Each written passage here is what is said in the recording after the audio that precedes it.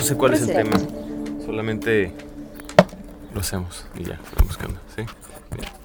El portahuevos va a servir acá de tripié. Alright. Muy bien. Bienvenidos a Reset. Bienvenidos, gracias por acompañarnos una vez más. Estamos en San José del Cabo, Baja California Sur, México. Son como las 7 de la tarde. Está el atardecer aquí muy bonito. Estamos en la terraza de casa de mi invitado de hoy, Felipe, que además eres mi vecino de enfrente. Bienvenido a Reset, Felipe. Buenas tardes, bienvenidos a tu casa. Gracias por aceptar la entrevista. Felipe y yo nos conocimos hace un par de semanas. Yo creo que sí, ¿no? Un mesecito, más o menos así. Pero conozco a tu hermano de mucho tiempo, ¿no? A tu familia en general, ¿no? Está locochón eso. Y me recuerdas mucho a tu hermano, además. Eso está bien locochón. Somos como gemelos. Sí, y a mí me pasa igual con mi hermano. Mi hermano, ahorita estaba viendo unas fotos y unos videos de mi hermano. Y hay tomas donde, si no supiera que es él, me lo preguntaría si soy yo por un momento. Así de, cabrón, así. Muy opuestos. Somos muy diferentes. Exacto. Porque él tiene los ojos verdes o azules. Y él es güero. Tú eres güero también. No, pero él era güero, color blanco de pelo. Y yo era más castaño. Y toda la vida fue el güero. Y fue Nacho el bonito, ¿no? Nachito lindo, le decíamos de chiquito. Porque era como un muñequito chiquito. Y ya fuimos creciendo y nos fuimos pareciendo más. Ah, sí, es con el tiempo que se fueron pareciendo. Sí. Al principio yo tenía los ojos chinos, tenía la nariz más chiquita. Y Nacho tenía los ojos muy grandes, muy cachetón. Era sorprendentemente cachetón y flaco hasta los entonces se veía más huesos. cachetón todavía. Entonces mi mamá lo traía muy vestidito y no, pues cuando tenía que cambiar el pañal, pues lo tienes que esconder porque eran unos huesos. Sí, eran huesos, les daba pena porque estaba. Y ustedes tienen un año de diferencia, ¿no? Un año de diferencia. Bueno, un año y medio más o menos. Yo soy de febrero, él es de agosto. Nada. A tu brother lo entrevisté también aquí en Reset. Su entrevista se llamó Ganas de Aprender, creo. Ganas de Aprender. Hablábamos más sobre educación porque él se clavó en eso, ¿no? De la escuela. Sí, él terminó. Todos empezamos con la escuelita en México. La familia de mi mamá fue la que empezó con la escuelita. Y fue evolucionando y fue cambiando y fue evolucionando. Mi hermana la tuvo un tiempo. Yo la tuve un tiempo. Y luego yo me gradué de la universidad. Me vine a Los Cabos y se acabó la escuelita. Y Belén regresó y la volvió a obtener. Contextualiza para los que nos escuchan. ¿A qué te refieres cuando dices la escuelita? La escuelita, es que así era en la casa, teníamos una escuelita. Empezamos con una escuelita que era secundaria abierta. Mi mamá empezó a hacer secundaria abierta cuando empieza el Instituto Nacional para la Educación de los Adultos, el INEA. Ahorita creo que se llama ya diferente, pero ese era el nombre. Y es de las pioneras. Y hace secundaria abierta. Ella hizo sus estudios ahí. Ella terminó su secundaria porque mi mamá estudió comercio y no tenía el título de secundaria. Y entonces pudo sacar su certificado de secundaria para poder hacer prepa. Y si no me equivoco, entonces, como si entiendo bien, tú y tus hermanos estudiaron ahí también. No. Yo terminé en el colegio de Tepeyac, la secundaria, y me cambié al TEC de Monterrey a prepa. Mi mamá terminó secundaria y entra al TEC de Monterrey a prepa abierta, porque abrieron también la prepa abierta con el mismo sistema del TEC de Monterrey. Okay. De hecho, es los mismos libros. Sí, yo la hice abierta. Está bueno. Son los libros del TEC, que eran las mismas unidades y el mismo tipo de materias y toda la cosa. Yo hice prepa escolarizada, pero con el prototipo del TEC de Monterrey, que fue para prepa abierta, y de los institutos iniciales. En ese momento, que fue en 1970, no que sea 80 y 70 y... ¡Ay, santo Dios! 77... Yo tenía 16, 72... ¿Cuántos años tienes ahorita? 61. Entonces eso fue en el 72, porque yo tenía 16 años, fue cuando me entro a prepa. En 72... No, perdón. ¿Pero por qué dices yo también 74. tuve la escuelita entonces? ¿Por qué dijiste yo? ¿Por qué? Porque ahí te va, la escuelita empieza así. Mi mamá empieza a hacer secundaria abierta, termina secundaria abierta y termina prepa. Y entonces, como fue de las pioneras, el profesor que fue el que se encargó de fundar el INEA, conoció muy bien a mi mamá y la vio como alumna perfecta, le otorgó la licencia de un círculo de estudios intensivos. Con un sello te dan, ya con eso, con ese sellito, tienes una autorización de la Secretaría de Educación, aparte del INEA, para poder dar asesoría en secundaria y prepa abierta. Primaria abierta también, lo que quisiéramos. Entonces, empezamos a dar clases a los albañiles de la casa. Estábamos construyendo una casa ahí en Arboledas con mi papá. Vivíamos nosotros en Lindavista originalmente. Nos cambiamos a Arboledas. Sí, son de la Ciudad de México. De la Ciudad de México. Ajá. Y en Arboledas estábamos en construcción con la casa y empezamos a dar clases de primaria abierta con los albañiles. Y nos dimos cuenta que los albañiles, si se los dabas gratis, no iban a las clases. No les interesaba la alfabetización. Y mi mamá, con la onda social y con la onda queriéndolos ayudar también para progresar y demás, y vimos la oportunidad de negocio, si les cobrábamos 10 pesos la clase, sí iban. Y entonces empezamos a cobrarles. Y empezamos a tener más alumnado y ahí empezó la escuelita. ¿Y si fue negocio o no era negocio? Ahí fue de jugando a la escuelita con los albañiles. Y entonces la vida cambia y sucede que mi hermana Belén estaba estudiando psicología. Y la escuela de enfrente, de por ahí, se llamaba el Baden Powell. Era una escuela muy fufurufa, o la escuela no sé cuál, no quiero echarle... Una escuela Paper is Nice. Una escuela muy fufurufa. Sucede que no tenían los permisos y no tenían las autorizaciones. Y iban a terminar el año y los niños estaban a punto de graduarse de secundaria. Llevaban 3 años en la escuela y unos en primaria también, y tenían que terminar secundaria. Y en secundaria abierta tienes que tener 15 años cumplidos para poder presentar los exámenes. Y los exámenes son por computadora. Y no existe ningún profesor ahí que puedas sobornar. No existe ninguna manera de que le cierren el ojito al profe o lo que sea para que te den el pase. Ahí tienes que llenar tu examen por computadora y no dice la calificación, dice aprobado por reprobado. Entonces es muy fácil dar clases porque no es tu responsabilidad como profesor. Tú no calificas. Tú. Sí. Pues a mí me tocó. Y es bien agradable, porque tú no eres el encargado de hacer el examen. No, y es bien fácil. Vengan a aprovechar el conocimiento. Entonces, esa escuela llegan los padres de familia, la asociación de padres de familia, y se enteran del círculo de estudios que teníamos, y que estábamos dando clases, y mi hermana Belén estaba en psicología, y le ofrecen el negocio, y qué hacemos, y que sí, como no, nos aprovechamos, agarramos la escuelita, y les damos secundaria abierta sobres. Les ofrecieron básicamente la escuela. ¿Qué hacemos con los alumnos? Llegó la asociación de padres de familia. Señores, sabemos que ustedes tienen un círculo de estudios aquí que dan clases de secundaria abierta. ¿Nos pueden aceptar a estos muchachos? Porque fíjense que, sí, como no, y que nos dejan ir como 30 chavos. Vale. Y de golpe empezó. Y entonces a todos los papás los pusimos en orden. Y ahí me tocó ponerlos en orden junto con mi hermana y junto con mi mamá. Se aplicó mucha psicología inversas, ahí te voy, cabrón, y bola de pendejos.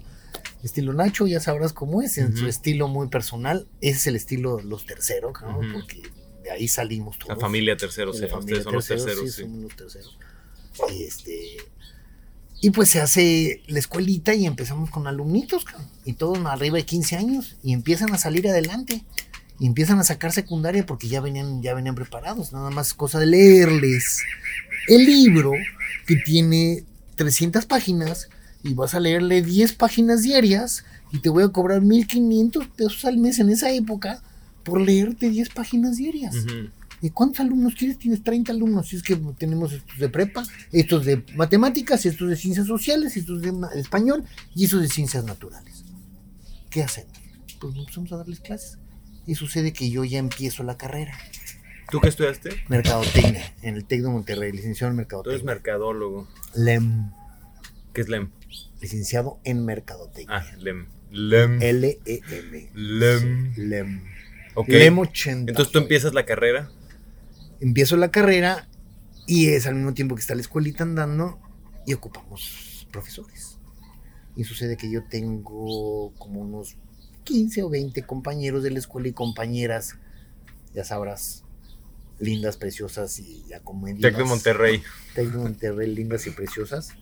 De los primeros semestres que íbamos en Tronco Común, y les ofrecí, tenemos que hacer el servicio social. Y tienes que cumplir con 35,000 horas de servicio social durante la carrera. Y pues yo con un sellito oficial, ¿Quieres hacer tu servicio social? Las clases son como en el kinder, ¿ok? Sí, ¿cómo que como en el kinder? De 9 a 12. Igualito que el kinder. Señores van a traer a sus niños como si vinieran al kinder, ¿eh? A las 9 de la mañana me los traen y a las 12 vienen por ellos porque a la 1 los corro, aquí. Y si no, aquí se ponen a... Y tenemos un jardín muy grande, con pasto. Tenemos 4 o 5 perros, sí, nada de cacas de perros.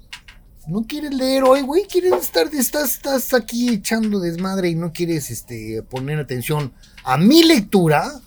Te vas a limpiar cacas de perro. O vete a comprar frijoles. O vete a limpiar frijoles porque necesita mi mamá que limpiar frijoles porque todos ustedes quieren echarse unos enfrijoladas al rato, ¿verdad? Ahora, les voy a dar enfrijoladas. ¿Qué creen que les voy a dar? Carne asada y tibón steak, bola de alumnitos, ¿no? Les voy a dar sus enfrijoladas, señora, no se preocupe, como en el kinder. Y cada señora se mochaba. Y hay del que se atrasara, porque yo era el director general. Y durante mi carrera, pues fui el director general. ¿Así te pagaste la carrera en cierta manera? ¿O? No. Mi papá me pagó la carrera con muchos esfuerzos y muchas ganas. Y gracias a Dios pudo hacerlo porque todos mis hermanos, ninguno quiso estudiar. Ah, sí. Mi hermana sacó ¿fuiste el beca? único que estudió? Mi hermana hizo beca. Bueno, tu hermano acaba de terminar su carrera a sus 50 y tantos años, ¿no? Sí. Nacho ya terminó la maestría. Se acaba de graduar. Tiene ya su... Sí, en la UNAM. Sí me ganó. Me gusta eso de estudiar grandes, está bueno. Sí, Belén y yo somos los únicos que nos graduamos del TEC de Monterrey. Belén se graduó con grandes honores de psicóloga. Yo me gradué, muy bien, del TEC. Pachas, mi hermano, estudió ingeniero en grabación. Él sí se tuvo chance de estudiar en Nueva York. Fueron 2 años. Fue una carrera, no como carrera técnica, pero no es una carrera de 4 años. Sí, sí hay un diploma y toda la cosa, porque de hecho es muy famoso actualmente dentro de la industria. Ajá. Es de los más famosos en el mundo. Okay. Salvador III es dueño de una escuela también, con el mismo sistema de escuelita. Ajá. De la escuelita que viene desde el principio, que tienes que motivar a los alumnos a que quieran desarrollarse. Uh-huh. Si quieren desarrollarse, si no, se vayan entonces a hacer negocio, por favor. Sí. Entonces, entonces te voy a enseñar a hacer negocios. Bueno, entonces te voy a enseñar a hacer esto. Te voy a enseñar frijoles, a hacer frijoladas. Sí. Pero para hacer frijoladas hay que limpiar los frijoles primero y quitarles cada una de las piedritas. Y a cada uno de los frijoles. Entonces, modelos de tu para mamá. Atención. ¿Quieres que den atención a un niño? Explícale cómo se limpian los frijoles. Sí. Y los frijoles se limpian uno por uno. ¿Por qué? Sí. Porque hay que sacarle el pedo a cada frijol. Entonces agarras un frijolito y le apachurras y lo pones de este lado. Ahí te vas a encontrar todas las piedritas, las vas a dejar a un ladito porque esas no se apachurran, porque no son frijoles, ¿verdad? Entonces esas las vas a ir separando. Nada de que los separas aquí de a poquito y los vas a ir rolando, no. Uno por uno, cabrón. O te vas a ciencias naturales o matemáticas con Felipe. Y así. Sí, ese sigue siendo el principio de la escuela de tu brother, esa idea de la atención. Y a mí me quedó bien claro, yo cuando trabajé ahí era eso. O sea, no importa tanto que les des información, porque la información la pueden acceder. Si les enseñas a estar atentos, van a aprender a acceder a la información. Tienes que sacar el pinche examen, nada más. Tienes que leer 10 páginas diarias de historia de México. Ahora te voy a platicar historia de México. ¿Cuál quieres? ¿La historia verdadera o el cuento? Y te voy a contar el cuento como la historia verdadera, ¿verdad? Sí, pues porque pero te lo voy a contar. Es el que te van a preguntar. Y eso es como mi mamá, ¿la conociste a mi mamá? Sí. ¿Cómo es? Digo, es una... La conozco. Es una sí, ya entiendo. Entonces viene de familia. Y ella daba español, ella daba historia, ella daba ciencias sociales y español. Mis compañeros daban matemáticas y biología. ¿Tú qué dabas? Historia y matemáticas. Matemáticas, sí. Porque yo hice prepa en ciencias biológicas, que es área 2, normalmente. En ciencias biológicas también tú llevas igual ciencias biológicas o administrativas. Yo la acabé en prepa abierta igual. Por eso, pero en prepa abierta también hay áreas, igualito. Ciencias biológicas, físico-matemáticas, administrativas y sociales. Sí, no me acuerdo. Vas para ingenierías, vas para medicinas, vas para administraciones o vas para filosofía y letras. Esos que son las 4 ramas que es área 1, 2, 3 y 4, normalmente en la prepa normal, en la abierta eran así. Y yo llevé en ciencias biológicas y no llevé cálculo. Y cuando me meto a la carrera, tenía que haber llevado cálculo porque era área 3, era administrativas y sociales. Tienes que haber llevado cálculo. Y tuve que brincarme una materia que se llamaba capacitación porque no había llevado yo cálculo en prepa. Y un profesor me hizo el paro y me dijo, si repruebas mate 1, te regreso a capacitación y vas a perder 2 semestres. Así es que era conocido mío de antes y entonces me hizo el paro y me aventé mate 1. Pero para llevar cálculo tenía que haber tenido bases de álgebra buenas y no las tenía.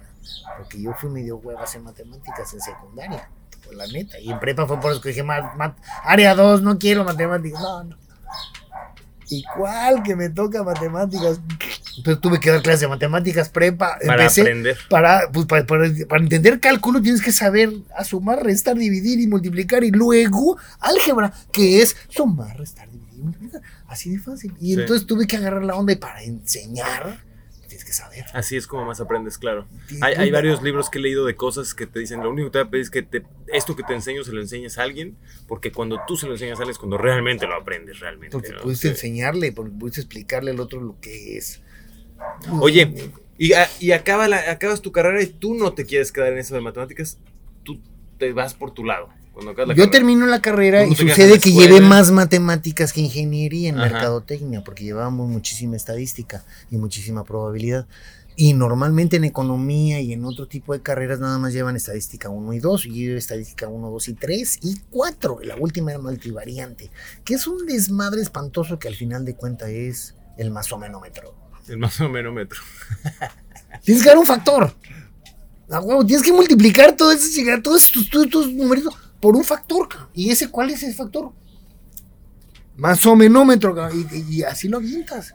Y funciona, digo, porque es una cuestión aleatoria y es una cuestión matemática que funciona, pero es muy fácil de entender una vez que llevaste hasta estadística. Ay, cuadro, sí, puta, fue horrible. ¿No?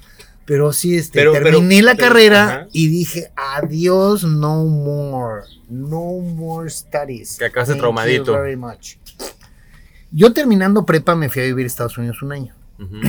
Estudié inglés desde kinder hasta prepa.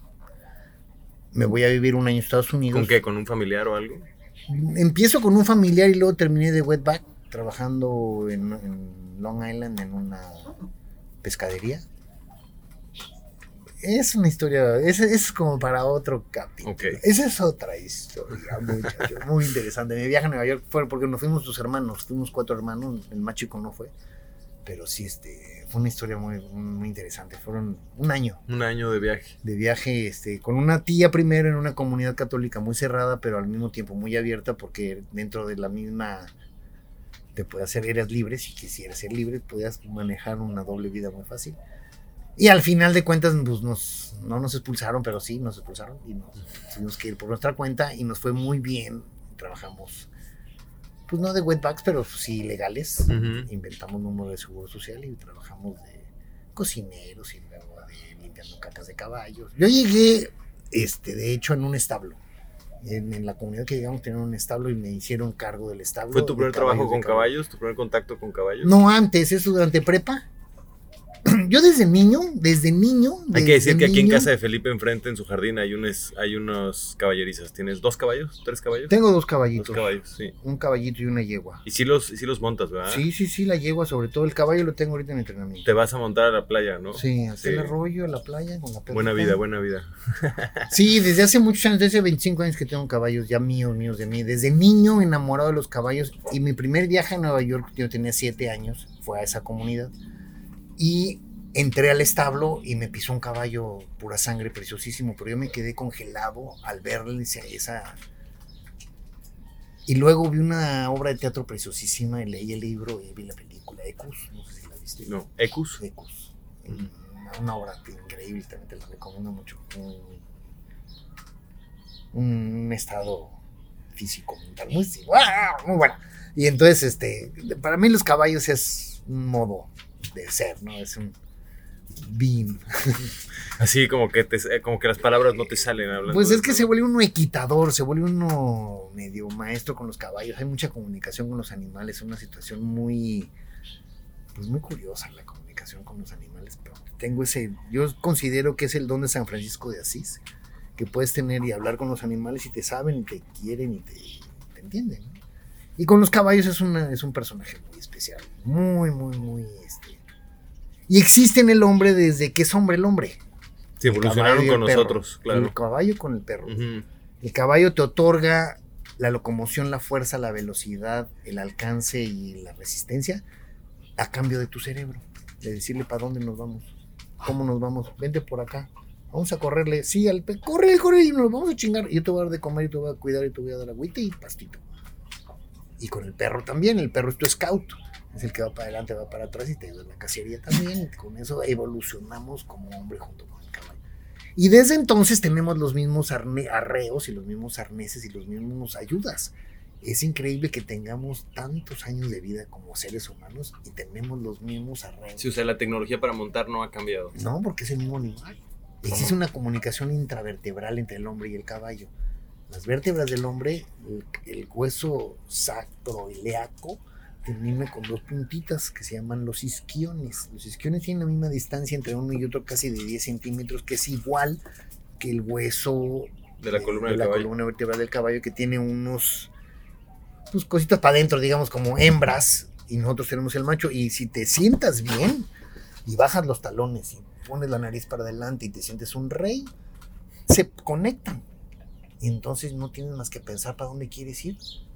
Y como si caminaras. Cuando caminas no piensas, piernas muévanse, háganse para acá y demos un paso para adelante. Siempre lo haces. Aquí apuntas con el ombligo a donde quieres ir y te diriges hacia allá, desbalanceándote para poderte balancear nuevamente. Sí. Si no, no avanzas.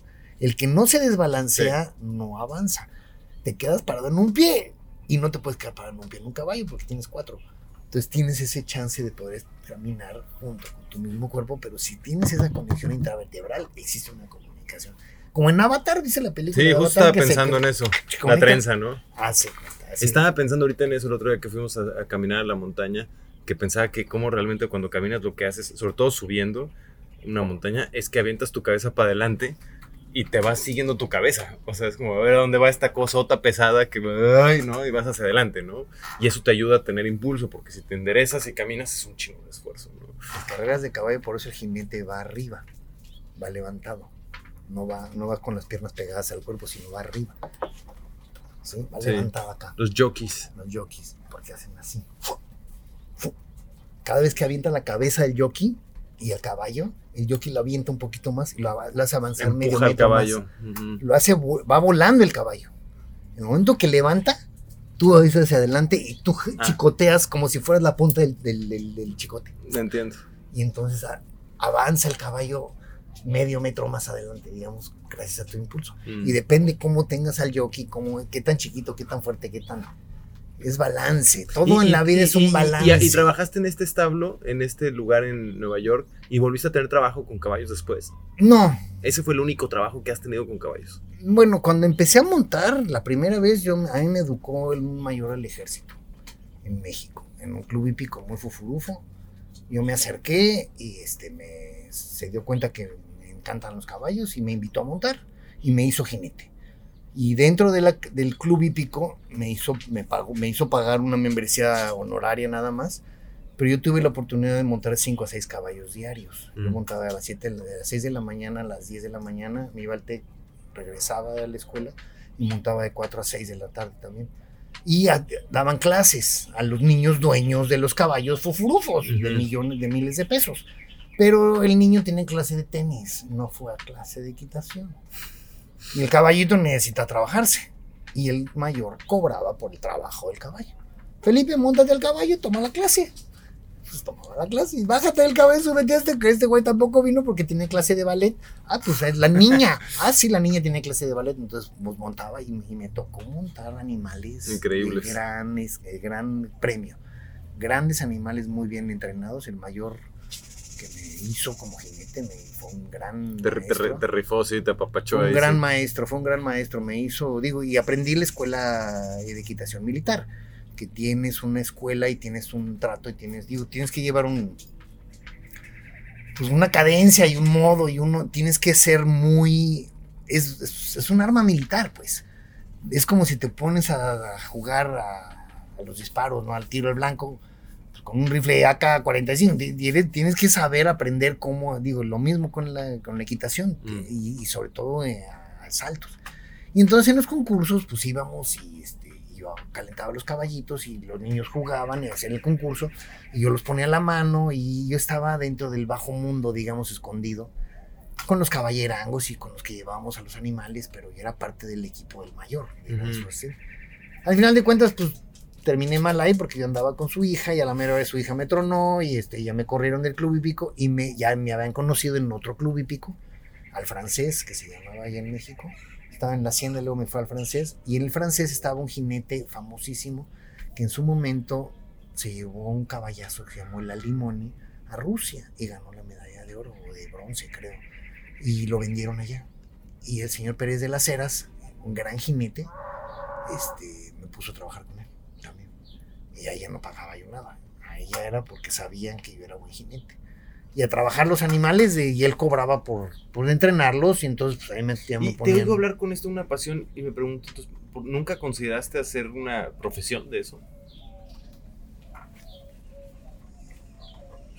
Lo hice, di clases un tiempo. Es un deporte muy peligroso. Muy peligroso. Es como si te quieres dedicar a andar en Fórmula 1 en la calle, cabrón. Es neta. Así son de fuertes los animales. Es como si trajeras una Fórmula 1, no una motito, un buggy, no. Es un Fórmula 1. Caballos de fuerza. Uno. Lo llevas entre las piernas. Y no vas amarrado, ¿eh? Tienes que ir bien conectado con todo. Mente, cuerpo y todo porque vas levitando. ¿Te llegaste a meter buenos golpes? Ah, huevo. Sí. El último hace como en la pandemia me caí, se me rompió una arción y aquí paradito a 200 metros de la casa, al suelo, ay, 2 meses sin poderme limpiar la cola porque no podía dar la vuelta, chueco. Hasta que pude, ya el quiropráctico me enderezó y ya estoy otra vez bien. Sí, varias veces, el que no monta no se cae. Claro, eso sí, pero pues monto mucho en la playa, me he caído mucho en la playa. Y hago escuela, con los caballos los educo, entonces voy haciendo escuela, cuando voy montando, se hace la rutina militar, se llama vas, paso, trote, galope, alto, para atrás, 3, 4 pasos, atrás, paso, trote, galope. Pues entrenas bien. Pues se llama escuela, tienes que hacer gimnasias, porque vas haciendo escuela, todo el tiempo es, y el caballo pues se reafirma en su educación, y en el momento en que nada más lo piensas, paso, hace paso. En el momento que estás parado y dices galope, lo piensas, sale a galope, vuelas, de repente te levantas y estás levitando, volando. Es una sensación muy increíble, muy, muy personal. Bueno, ya veo, y miren los ojos que pone así de felicidad, los ojitos así. Es que los cabellos, el olor y todo. Y entonces los tengo aquí, abro la puerta de la ventana de mi recámara y ahí están enfrente mis caballitos. Ahí están. Oye, entonces, a ver, tú estás en Estados Unidos, trabajas ahí, regresas a Estados Unidos y ¿qué? Empiezo la carrera. Ajá, y agarras la carrera. Termino carrera 4 años exactamente. Termino el último semestre con 8 materias y sobrecarga de materias y última materia de y hasta la madre. Ajá. Terminé así, me vine a vivir a Los Cabos durante la carrera, durante las vacaciones de la carrera. Tomábamos vacaciones en la escuelita también, ¿no? Todos ven a la goma y yo me voy de vacaciones. Agarraba mi lanita, tenía mi bochito, 67, chaparrito, como la teta, bien tacadito. Yo siempre anduve con billetitos en la mano porque era el director de la escuela, era el dueño de la escuela junto con mi mamá. Mi hermana se fue a vivir a Estados Unidos, otra cosa. Mi mamá y yo nos quedamos a cargo y entonces pues nos fue muy bien a los dos también. Entonces yo tenía mi bochito muy bien tocadito. Era niño TEC porque estaba en el TEC de Monterrey. Mi papá me pagaba el TEC, pero yo todos mis gastos yo ya los pagaba. Desde que me fui a vivir a Nueva York, yo regresé independiente. Con lana además, claro. Bueno, en Nueva York no llegué con lana, la verdad. Ya gané, viví muy a gusto y regresé sin nada. Regresé con $1,500 porque vendí un carro que habíamos comprado, pero en ese momento pues, no era nada, la verdad. Eran como $300. ¿Y entonces agarras tu bochito en vacaciones? Y me vine, primero me pude ir a Nueva York otra vez de regreso a trabajar para Comisión Federal de Electricidad. Ahí se hice lana, regresé a los 2 meses, me fui a auxiliar contable. Luego regresé para acá, me fui a Piedras Negras, Coahuila, también con Comisión Federal de Electricidad. Como auxiliar contable, también me pagaban como ejecutivo y todo me pagaban, entonces no gastaba nada. Entonces, me regresé también con lana. Luego conocí Los Cabos y me encantó y me traje. ¿Con Comisión Federal también? No, ya por mi cuenta. Me traje pantalones tipo acá Joe, nos mandamos a hacer unos pantalones de manta. Ajá. Tipo gacho básico, para gordas, para flacas y para gordos, como quisieras, con un resortito o un resortote o con una agujeta. Entonces las flacas se veían como mi bella genio y los gordos les quedaba poca más. Si ya tenían ganas de hacer pipí, bajabas una braga. Y me traje unos pañales también. ¿En qué año fue eso? Eso fue en el 70, es que ya me gradué en 80. 81, por ahí será. No, en el 80 estuve en Nueva York. En el 81 al 84 estuve en la carrera. Y me vine a vivir a Los Cabos en 85. 84, 85. En 85, en enero 85 yo llegué estaba a Los naciendo. Cabos. Y en 83, 84 vine el primer verano y me encantó la surfeada. ¿Y ya era turístico? Pues éramos 10,000 habitantes. Pero sí era turístico. ¿Había algo de turismo? Pues sí. ¿Sí? Sí. O sea, los gringos siempre han venido a turistear. Siempre han venido. La carretera transpeninsular la abrieron en el 71. Ya como carretera pavimentada, la número 1. Pero antes bajaban en buggies. Los bochos baja, por eso se llaman bochos baja. Por eso es la baja 1000. Porque todos se venían en terracería. Por eso es todo el deporte. De por aquí es eso. Aquí el deporte en Los Cabos es andar en carros, en la arena, en el polvo, en las motos, todo ese tipo de cosas, ¿no? Sí, es tipo París-Dakar, la baja 1000, y es tipo Fórmula 1 en off-road, en campo traviesa. Están gruesos, neta, no tienen más. Desde bochitos 1500 a 1600 que dejaban venirse en combis también, muchísimo en la época hippie. ¿Y Cabo San Lucas se hace famoso por la playa del amor, los hippies. ¿Ah, sí? ¿A Cabo San Lucas fue por una cuestión hippie al principio? Bueno, llegaron primero por la cuestión del pescado. Tenían una empacadora. Y al ladito de la empacadora está la playa del amor. Entonces llegaban los gringos y se metían allí. Como es encerrado, pues ahí se encueraban y ahí estaban, por eso se llama la playa del amor. En bolas, muy a gusto. Unas amigas ayer me dijeron que aquí en la playa en San José estaban toples en la playa y vinieron a decirles que no era una playa nudista. Pues depende de dónde, pues sí. Pues estábamos solas en medio de nada. Nos vinieron a decir, pinches gringos puritanos. Eso sí fue otras cosas. Ya son otros los que vienen, ya son otros gringos. Ya son diferentes. Bueno, pues ya nos hemos brincado muchísimo y son varios temas que no... Pues no, vamos a seguir. Entonces, ¿cómo era este lugar cuando tú llegaste en el 84, 85? En 85, ¿Qué te gustó? Me gustó la limpieza. Me gustó la poquita gente y me gustó, como mercadotecnista que soy, vi la gran oportunidad del gran pastelote sin ser atendido, porque el primer trabajo que agarré en Los Cabos fue de mesero, sin ser mesero. Nacho, mi hermano, ya se habían venido a vivir aquí antes. Él se vino un año antes. Él terminó prepa, porque él no terminó prepa abierta. Él se tuvo que meter a una prepa escolarizada para poder terminar en friega, porque se dio cuenta que estaba en Los Cabos la gran oportunidad. Vino, conoció, le encantó, se regresó a México, terminó prepa y ya se vino a vivir. ¿Y tú viniste a visitarlo? Y yo vine a visitarle una Navidad y me encantó y dije, de aquí soy. Y el siguiente verano me traje la ropa y empecé a hacer negocio y Nacho ya estaba aquí trabajando de mesero. Y el dueño del restaurante dice, oye, ¿también sabes hablar inglés tú también? Pues sí, el Nacho le dijo, no, pero él sí habla. Porque en Nueva York vivimos, Nacho vivió también con nosotros y aprendió a hablar inglés, porque Nacho no estudió inglés como nosotros desde primaria. Él fue de los rezagados en inglés en el colegio Tepeyac. Te clasificaban según tus capacidades en el idioma, estabas en clasificación 1, 2, 3, 4, 5, 6 en el grado de primaria, y Nacho siempre fue 4, 5 o 6 y yo siempre fui 2 o 3. Y Carlos, mi hermano, era 1 en todo el tiempo. Entonces sí se hablaba hasta francés, así que dices, yo salí hablando muy bien inglés, pero ya cuando regresamos de Nueva York, Nacho ya hablaba mejor, ya hablaba perfectamente bien y entré a trabajar de charolero. Y yo llegué en barco de Puerto Vallarta a Los Cabos. Existía ese ferry, sí, cierto. Sí, y una mareada. Yo sufría una ¿Y llegaste hasta Los Cabos o a La Paz? No, a Los Cabos, a Cabo San Lucas, estaba aquí. Y yo sufría una cuestión cardíaca. Yo tenía una bronca en una válvula y no sabía yo eso y me mareaba horrible por la cuestión cardíaca. Y entonces, para hacer un paréntesis rapidísimo, hace 5 o 7 años me operaron el corazón, me cambiaron la válvula y se me quitó lo mareado. Sí. Se me quitó ya, porque no tomo, porque me mareaba a la segunda cerveza. A la cerveza y media ya estaba mareado, sintiéndome mal, con ganas de todo horrible, verde, mareado, no borracho, mareado. Y por la cuestión cardíaca. Entonces me vine en el barco, en el ferry desde Puerto Vallarta, 24 horas, fue una experiencia espantosa. Pero en fin. No había aeropuerto. Sí, pero costaba $500 o $600 la pura ida. Te costaba más caro venir a Los Cabos que irte a Europa. La neta, en esa época. Y entonces, pues llegamos ahí, me la pasé todo el verano padrísimo. Entré a trabajar de mesero casi al final. Yo me iba a regresar, no sé, a las 2 semanas, pero que me meto a trabajar de mesero a tal grado que levanté lana que me regresé en avión. Y dije, de aquí soy, yo voy a chambearle.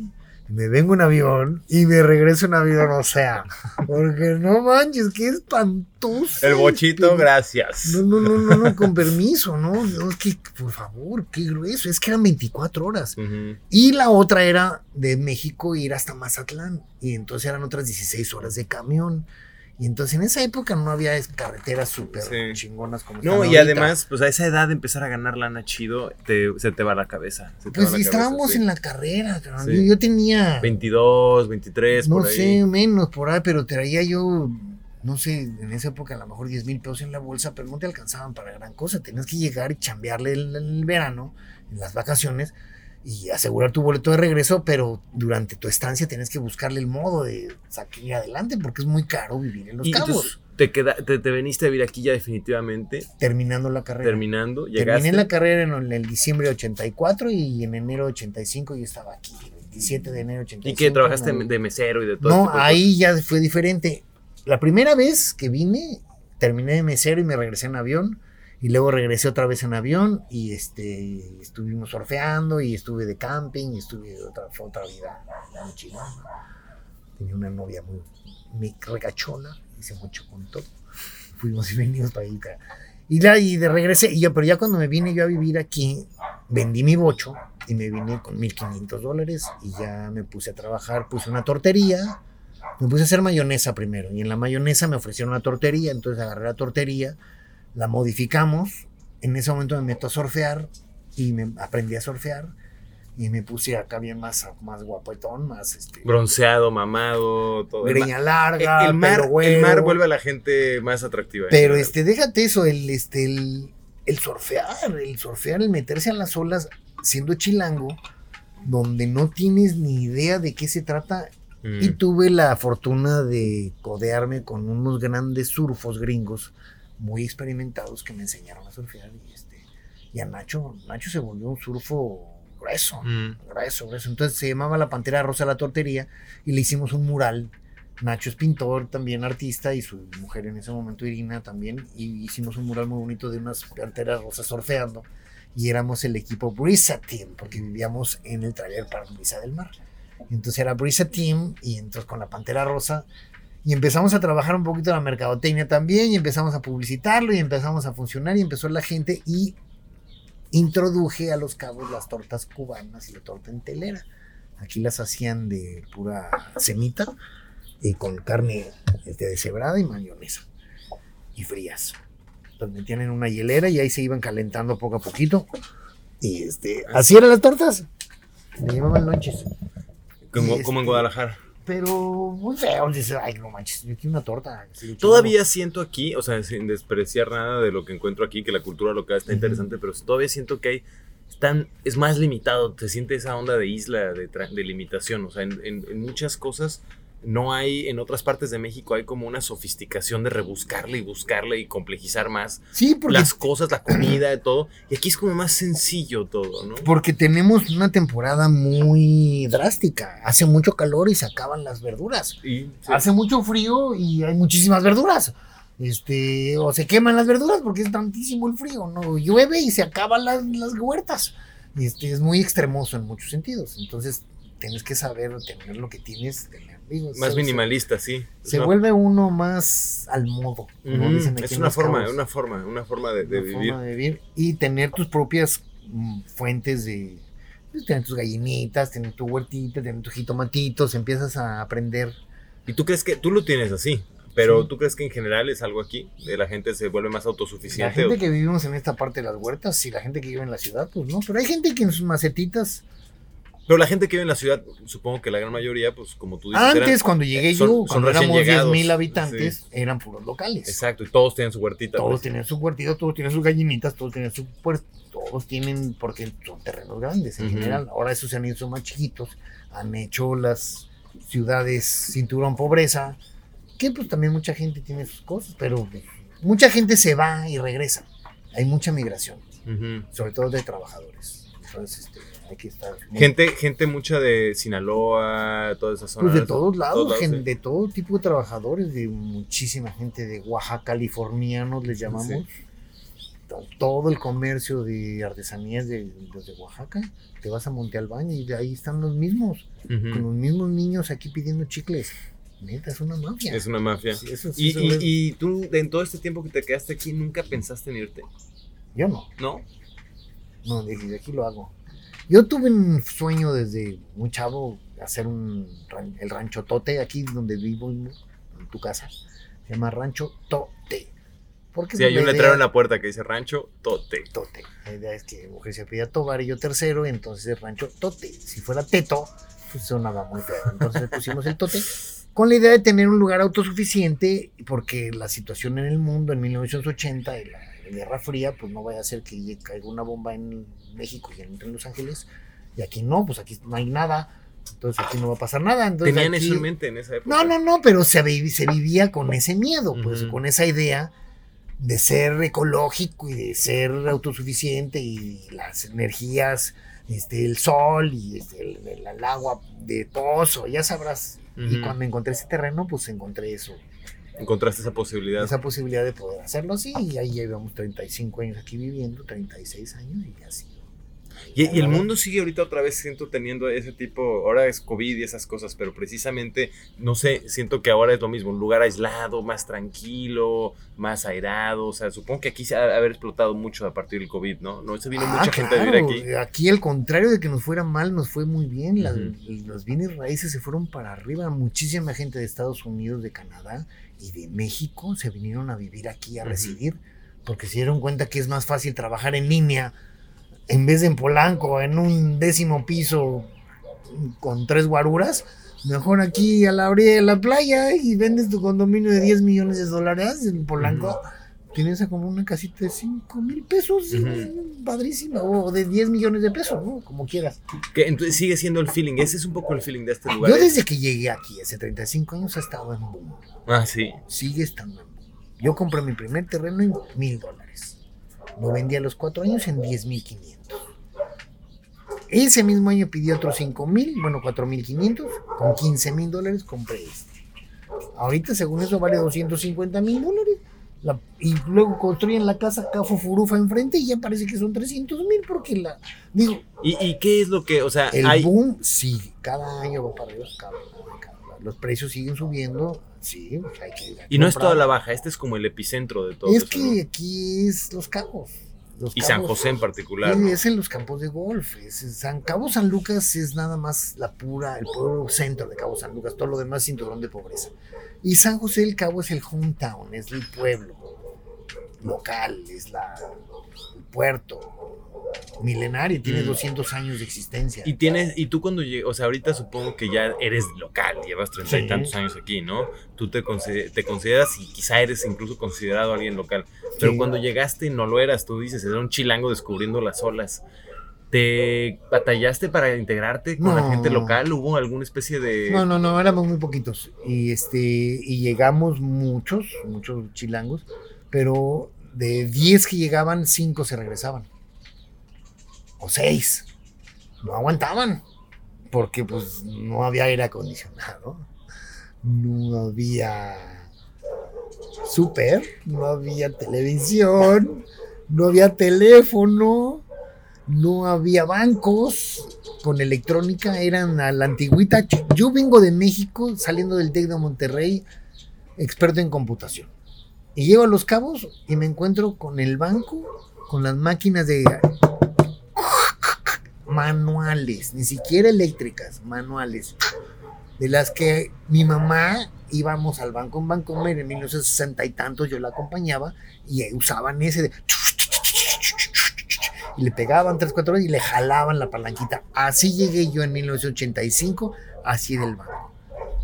La valija del banco se iba a La Paz todas las noches y regresaba al día siguiente hasta la tarde. Entonces tú dabas un cheque hoy y hasta dentro de 3 días se cobraba, porque iba hasta La Paz, se descargaba en La Paz y regresaba con el descargo acá. Entonces tú puedes jinetear la lana 3-4 días sin bronca, sabiendo jinetear, ¿no? Claro. Hacer las cosas bien. Claro. Porque no había electrónica y cielos, se accidentó el güey de la valija porque era una carreterita de 2 carriles. Ahorita tenemos carretera preciosa de 4 carriles. Y ahorita tienen 2 opciones, hay 2 carreteras. Hay claro. 2 carreteras para acá y para allá. Sí, Antes era una eso sola. Te iba a decir, es lo chistoso de la evolución de que te tocó vivir este lugar tan nuevo, tan reciente, y al mismo tiempo ahora es de los lugares con más inversión. Ahora, proporcional a la población que hay, hay más servicios que en ningún otro lugar. Desde que llegué yo a la fecha, ha sido el lugar que más ingreso ha proporcionado al país en turismo.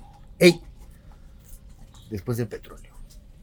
No, el Más Caribe, que Cancún. el Caribe es una bomba, Sí, pero en cantidad per cápita quizá en per es cápita, más sí. que es que la otra aquí sí en cantidad. Muy poca gente. ¿Por qué crees que llega a Costco a Los Cabos y no llega a La Paz? Los Cabos teníamos 15,000 habitantes cuando llega a Costco y en La Paz 300,000 habitantes. Y esas compañías no pueden entrar a Los Cabos, ni cualquier de población, si no tienen 100,000 habitantes. Por nivel de mercadotecnia, por nivel de... Se llama el ROI, el retorno sobre la inversión. Tienes que tener ese tipo de consumidores para poder tener tu ROI adecuado. Y llegan acá, Costco, con 15,000 habitantes. ¿Por qué? Porque se dieron cuenta que teníamos el mayor consumo per cápita de tarjetas para larga distancia Telcel en el país. En consumo por cabeza somos los que más comprábamos. En esa época larga distancia era todo larga distancia. De aquí a Cabo San Lucas era larga distancia. De aquí a La Paz ahorita también sigue siendo, ya no hay largas distancias. Pero antes era todo larga distancia, era carísimo. Y supongo que eso es también... Y todos los que vivíamos aquí, pues éramos de afuera, teníamos que comunicarnos a México, teníamos que comunicar a Cabo San Lucas, teníamos que comunicarnos. Y ya no había, fue después del 85. Pero ya no había teléfonos de monedas. Esa es la diferencia con el Caribe. Ya no había teléfonos de monedas. Es la diferencia con el Caribe. El Caribe es turismo. Aquí hay gringos que viven. Y entonces como viven, gastan, y como gastan, todos los que trabajan con ellos reciben esa lana también. Entonces hay una lana fuerte circulando. Principalmente estamos muy dolarizados. Esa es la verdad, el precio. Y porque los productos son muy caros traerlos. Hay que traerlos en barco, hay que traerlos desde Tijuana. Son 1,000 millas. Son 24 horas de manejo ininterrumpido desde Tijuana hasta acá. El barco más el barco ferry, que es el ferry, que son 18 horas de Mazatlán para acá, y esperar que llegue el barco y baje, y en total te tarda más. Y eso es precisamente es otro tema que creo que me gustaría preguntarte. Bueno, tú vives aquí, tú igual y la perspectiva la tienes, no sé si puedes ver el punto de vista del resto del país todavía, pero La Baja siempre ha sido como una zona ansiada por los gringos, hay mucha gente que llega del resto de México y percibe que esto es muy agringado o les pertenece a los gringos, ¿no? ¿Es verdad? No, aquí se cuadran. ¿Por qué crees que me dedico? Bueno, la vida da vueltas. Llego yo a Los Cabos en 85, empiezo la tortería. En la tortería me ofrecen una chamba de constructor. Mi papá era ingeniero civil y yo durante la carrera, además de la escuelita, fui su ayudante en la obra. La casa que teníamos en Arboledas, entre él y yo la construimos, la diseñamos y la construimos entre él y yo. Entonces, yo no fui ingeniero por huevón a las matemáticas, terminé haciendo más matemáticas de la media hora, pero en fin. Pero soy muy buen constructor. Aprendí a hablar inglés, aprendí a hablar español muy propiamente y aprendí a hablar albañil, que es un idioma muy especial y tienes que tener mucho cuidado cómo aplicarlo porque te pueden cortar la cabeza o se arrodillan ante ti como patrón. Tienes que saberlo usar en una manera muy propia, porque hay palabras que nada más entre ellos los conocen, y que no se hagan mensos porque saben muy bien que, y más siendo de donde sea, un plomo y un nivel, es un plomo y un nivel aquí en Chinaminga, no me digan. Entonces hay ciertas cosas, y eso me dio mucha oportunidad de, como constructor, durante casi 20 años fui constructor, construí más de 25 casas. Esa fue tu profesión verdadera. Esa fue mi mayor ingreso al principio, durante todos mis primeros 20 años de trabajo aquí, además de la administración de propiedades, porque todas las obras que yo construí las sigo administrando. Soy el único, de los pocos constructores que sigo siendo amigo de mis clientes, porque les terminé la obra a presupuesto y a tiempo, y al final les pedí mi moche. No les cobré el moche antes, simplemente nunca les robé y les hice lo que necesitaban como lo necesitaban. Digo, todo así, es mi estilo y muy económicamente y muy bien hecho, tiene que ser, porque mi papá como ingeniero así me enseñó. Y pues trabajamos muy a gusto, y entonces encuentro un nicho cuando hace falta una traducción, porque se llevó a cabo un negocio muy bueno donde se necesitó hacer un proceso judicial que se llama una jurisdicción voluntaria.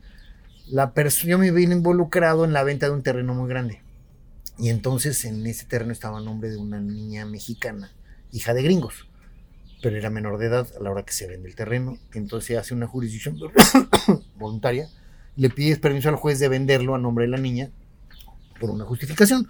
La justificación es para el desarrollo de la niña y para su educación y toda la cosa, y el juez te otorgan el permiso a los papás para poderse vender ese terreno. Entonces se vendió el terreno y se necesitaba un traductor en ese momento. Entonces yo pregunté, ¿y qué se necesita para hacerse perito traductor autorizado por el Tribunal Superior de Justicia? Pues esto y esto y esto y esto y esto y esto y más esto y también esto, y además tienes que traer esto y otro. ¿También eso? Sí, además de también la copia de tu credencial de lector y qué más. Y también, ya sabrás, todos los diferentes trámites. Pues cumplí con todos. Soy muy bueno porque durante toda mi manera de ser constructor, me dediqué también a ser gestor de permisos de construcción para otros gringos. Y entonces tengo muy buen conecte con la gente de obras públicas y sé hacer muchas gestorías, las sé hacer muy fácil. Es cumplir con todos los requisitos, que te piden todos los requisitos, tienes que ir 3 veces, a la tercera vez cumpliste con todo. Y cumples con todo, y me volví perito traductor y dejé la obra. Dejé la responsabilidad de la gente, dejé los impuestos, dejé el seguro social, dejé la bronca de los huevones que no iban el lunes, dejé la bronca del plomero que me dejó el cochinero, ya está terminada la obra, la fuga, no, el pinche plomero, hay que componer. Toda la cuestión de la obra, que es increíble, me encanta, soy un apasionado. No he tenido mayor gusto que ser un muy buen constructor, con mucha experiencia y muy bien asesorado por mi papá. Siempre hice las cosas como se deben hacer, porque si no se te caen, levantas a la gente, y se me cayó una barda. Fue una experiencia espantosa, ¿no? Nadie se me lastimó, fue lo bueno. Pero y entonces te prefieres ser perito, es más tranquilo, es más relajado. Pues sí, y sobre todo mejor económicamente hablando. Y ¿sí? Sí, muchísimo mejor. Puta, pues es que no podemos hablar de precios aquí sin broncas. Si quieres. Es que como constructor llevas un porcentaje de horas, pero llevas mucha friega, llevas muchas horas hombre trabajando, y sobre todo dependes de mucha gente. Tienes muchas familias que dependen de ti, y en ese momento se embaraza la señora, es de cuenta que se embarazó tu mujer y le dio gripa al niño, es de cuenta que tu niño le dio gripa y el niño ya no fue a trabajar y empiezan a haber más, entonces tienes que tener más gente involucrada, que son tus residentes y que son otra gente, y empiezan a subir los precios, y a la mera hora eres el responsable de todo, ante el SAT, ante el Seguro Social y ante las personas y ante el dueño, y tienes que facturar, y los demás rascándose las bolas porque ellos no pagan impuestos, y tú tienes que llevarle las cuentas cada semana, y falta el dinero porque el dueño se fue a Europa y se le olvidó mandarte el cheque, y tienes 2 semanas de atraso, y tus ahorritos tienes que pagar la raya. No puedes dejar a la gente sin su raya. Esa es una... La raya es del sueldo. Ese es un mandamiento. No, si te dedicas si tienes gente a tu mando, esta gente, tú te vuelves el esclavo de la gente. Uh-huh. Para que la gente produzca como quieres que produzca. Si no, te chingan. Pero esto de qué iba con el pedo de los gringos que se cuadran. ¿Por qué lo sacaste? Ibas a decir, aquí se cuadran los gringos que hablaban. Porque estamos en México. ¿Pero lo sacaste por lo del perito? No, pues sí, lo mismo porque me doy cuenta en el momento que me vuelvo perito traductor, por mi amplia cultura, por ser profesor de secundaria y prepa abierta, por haber tenido una carrera, por haber leído tantos libros, por tener una mamá como la que tengo, por tener una familia con la que tengo una cultura, pues me considero muy, muy amplia y muy grande. Y entonces, para ser perito traductor tienes que tener ese tipo de conocimientos porque tienes que trabajar con abogados, que son gente muy culta, y tienes que saber los procedimientos, y tienes que tener don de gentes, y tienes que saberles interpretar a la gente. La cuestión escrita es muy fácil. La cuestión de interpretación, cuando es ante el juzgado, cuando te vuelves autoridad. Y en el momento que te vuelves autoridad, gringo, te cuadras. Ah, sí. Ah, sí. Porque te traigo a la policía. Es que sí tienen... Porque te traigo a la policía. Sí. Y en México es muy diferente que en Estados Unidos. Y los gringos están acostumbrados a cuadrarse. Eso es lo que te iba a decir. Entonces, en el momento en que yo les digo, no problem, I'm gonna bring you the police, en ese momento hacen pipí. Así. Pero ¿quién sabe qué les pasa? Pero así se hace. En cambio, tú me dices, pues tráeme la policía, hágamela. Claro, o sea, como que... Hay algunos gringos muy tranzas que ya se la saben y que ya hacen su concha, ¿no? Y entonces me toca trabajar con los abogados a llevar notificaciones y se cobra muy bien. Cobro como médico cirujano. Súper bien. $1,000 la hora. Súper bien. Está bien. El chiste es y llegarles... Tú me llamas a las 9 de la mañana y a las 9 de la mañana estoy ahí. Y empieza a correr el tiempo, y a cotorrear. ¿Y cuál es tu trabajo exactamente? Traducir. Lo que pasa en la corte. Vamos a una audiencia confesional, a una audiencia testimonial, a una comparecencia, un emplazamiento, una notificación, un citatorio. ¿Qué? Son diferentes diligencias que se hacen en el proceso judicial. Y en cada una de ellas tengo una función diferente. Tengo que responder lo que dice la persona. Si eres una confesional, tú vas a confesar sí o no. Y si quieres explicar las cosas, y esto es con gringos casi siempre. Por lo general, porque aquí gente que se demanda entre ellos, los gringos se encanta demandarse. Claro, y se demandan aquí en México. Huevo, pues no te toca de otra. En el sistema judicial mexicano. Porque ¿dónde es la bronca? Ajá. ¿Dónde es la jurisdicción? Claro, lo hacen a la gringa. Jurisdicción. Sí, los mexicanos se demandan quizá por divorcios, otras cosas, pero es menos... No tenemos la lana para andar pendiendo. No. Ellos sí buscan esa lana porque siempre hay un abogánster que va a buscarla. Y tenemos juicios familiares, juicios mercantiles, juicios civiles, juicios penales y laborales. Entonces tú llegas como gringo y eres el patrón y andan todos los huevones aquí y corres a todos. Y ya llevan 5 años trabajando contigo. Te demandan de volada por injustificado y contratan al abogado de chanclas para arriba, pero que trae la ley federal del trabajo acá y que se la sabe al tiro y te mete el dedo y te embarga la casa del Pedregal de $10 millones porque tienes 6 trabajadores que corriste. Ya. Y esto es injustificadamente. Y tú lo ves aquí en San José, con puros personas que viven aquí en esta zona. Pues yo soy perito traductor del estado. Del estado, claro. Entonces puedo trabajar en todo el estado, nada más. No puedo trabajar en ningún otro estado de la República, no soy federal. ¿Trabajo para la Policía Federal? Sí. ¿Trabajo para la Fiscalía Federal? Sí. ¿Trabajo para la Ley Federal? Sí. ¿Trabajo para la Federal? Sí, porque estoy en Los Cabos, porque estoy en Baja California Sur, pero no puedo salirme a hacer otros. Gente que me traen traducciones de estado de Chihuahua, trabajo con el registro civil. No, encontré un nicho que es delicioso. Nicho, sí. Porque... A fuerza de buscarle, porque no hay... No, porque me fue cayendo. No, siempre ha sido por referencia. Nunca me he publicitado. Nunca. No, pero me refiero a fuerza de buscarle cuál es tu nicho, porque hay los caballos, hay la mercadotecnia, hay las tortas, hay la construcción. Me he sabido vender, tengo ese don de gentes, y al tener el don de gentes y tener un poquito el inglés, que es el mayor mercado de turismo que tenemos aquí, y llegan, mi eslogan se llama, mi compañía, le digo, no tengo una compañía creada, pero la inventé, se llama Help Gringos. Tengo un logo ya hecho, un gringo gordito con su camisa de flores hawaianas, con sus guaraches, con calcetines, con su short así medio chueco, con la cartera así Salida, media sí. vacía, con mucho dinero, porque pues vienen aquí a Los Cabos a invertir. Vienen a gastar. Y además ya comieron mango y ya tomaron un poquito de agua del estero, ya se enamoraron y ya le firmaron al nieto del papá del hijo del tío del dueño del terreno de la playa. Sí, ya le firmé y al prestanombre.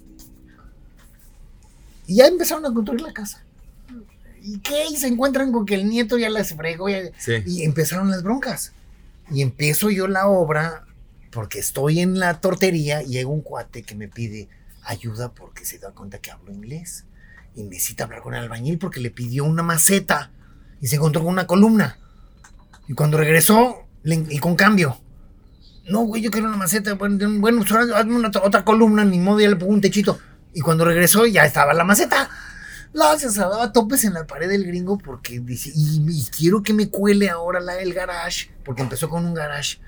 Y no vaya a ser que me cuele otra cosa y ayúdame, no me puedes acompañar a decirle al albañil cómo se le hace. Y yo sabiendo hablar albañil, llego y pues con él y la tortería al día siguiente le entregué y dije, ahí te ves, mano, yo me voy a la obra.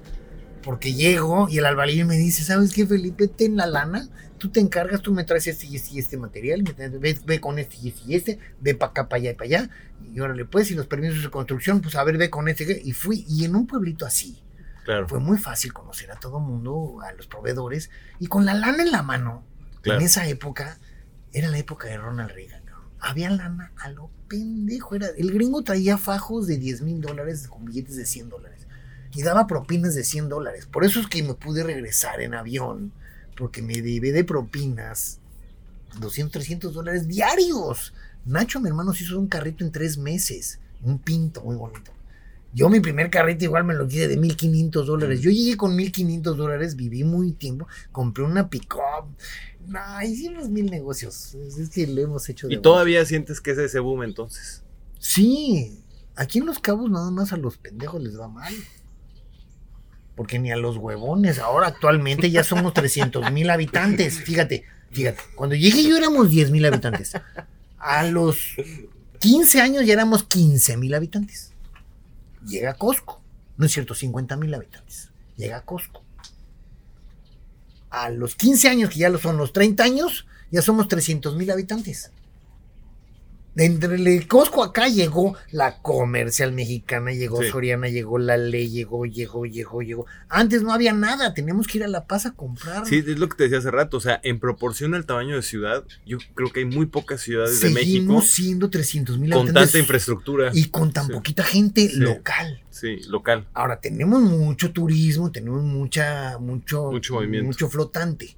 Mucho habitante flotante, que es el turismo. Uh-huh. Vamos a decir que habrá 500,000 gentes, pero son 200,000 gentes más que los 300. Uh-huh. En la colonia Lindavista, en la colonia de ahí de San Luis Potosí, ¿cuántos son en San Luis Potosí? 1,200,000, 300,000. Todo San Luis Potosí. En la ciudad, sí. Bueno, en todo el estado de Baja California Sur somos 700,000 habitantes. Uh-huh. Y no ha cambiado, seguimos siendo los mismos. Curiosamente han subido más Los Cabos, pero los demás se han vaciado porque se han venido para acá. Antes de Los Cabos se iban a Estados Unidos. Todo el mundo se iba de Bracero, todo el mundo se iba a Ensenada.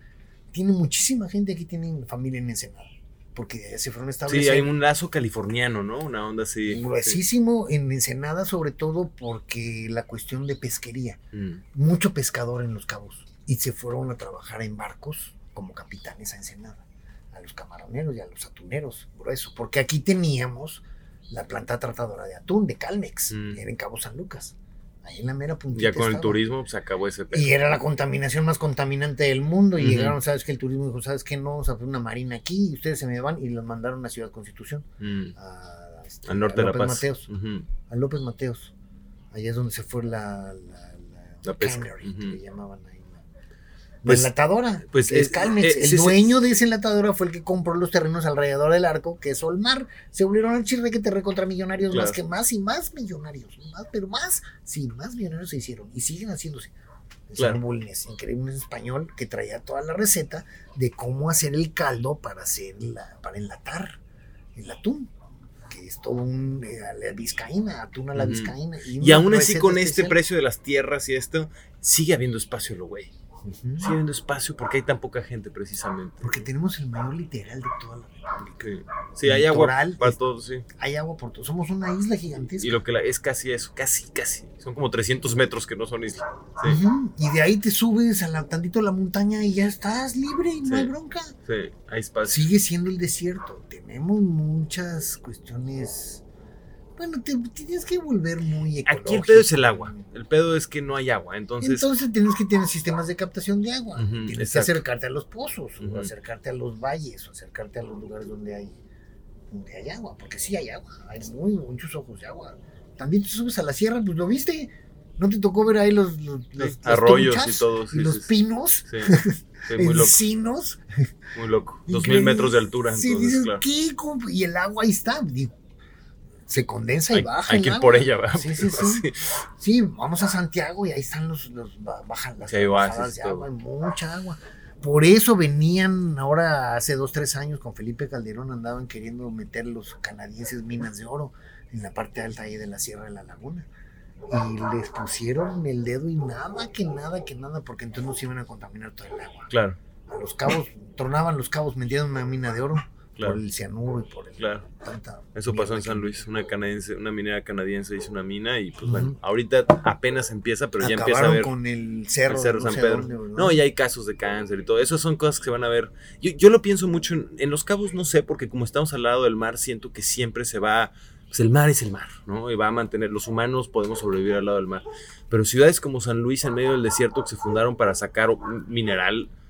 Yo creo que tiene un tiempo de vida. Por algo no había humanos antes. Y tal vez habrá un punto donde ya no haya. O sea, el agua es un verdadero problema cuando estás a 2000 metros de altura en el desierto. Entonces, pues ya se verá. Y ya se verá aquí también. Pero pues bueno, a ti te tocó la buena época. Te tocó realmente vivir en la ola, surfear la ola buena, ¿no? Pues es que sigue estando, te digo. Para mí sigue estando. Ahora hay más surfos. Ya no puedo surfear, tuve un accidente muy gacho, me llevé a un cuate de corbata, y me dio mucho miedo después porque ya había nacido mi primer niño, y entonces me dio miedo que me pasara eso, que a mí me atropellaran. Como tú atropellaste a alguien, claro. Amigo. Y entonces pues dejé de surfear y me dediqué a trabajar más fuerte y a generar ingresos suficientes para poder terminar mi casa. Sí. Como estaba en la obra, estás muy bien. Pude construir mi casa. Estás muy bien, ahorita aprendiste las lucecitas, tu terracita. Digo, no se imaginen la mansión glamurosa de Beverly Hills, pero no, está muy bien tu jardín, está muy bien tu casa y tú la hiciste. Y te agradezco que hayas participado en esta entrevista. Muchas gracias. Y gracias por todo desde que llegamos. Ya llevo, ¿cuánto rato nos aventamos? Sí, así son, de formato largo. pero no te costó. Hasta luego, gracias por acompañarnos y nos escuchamos la próxima.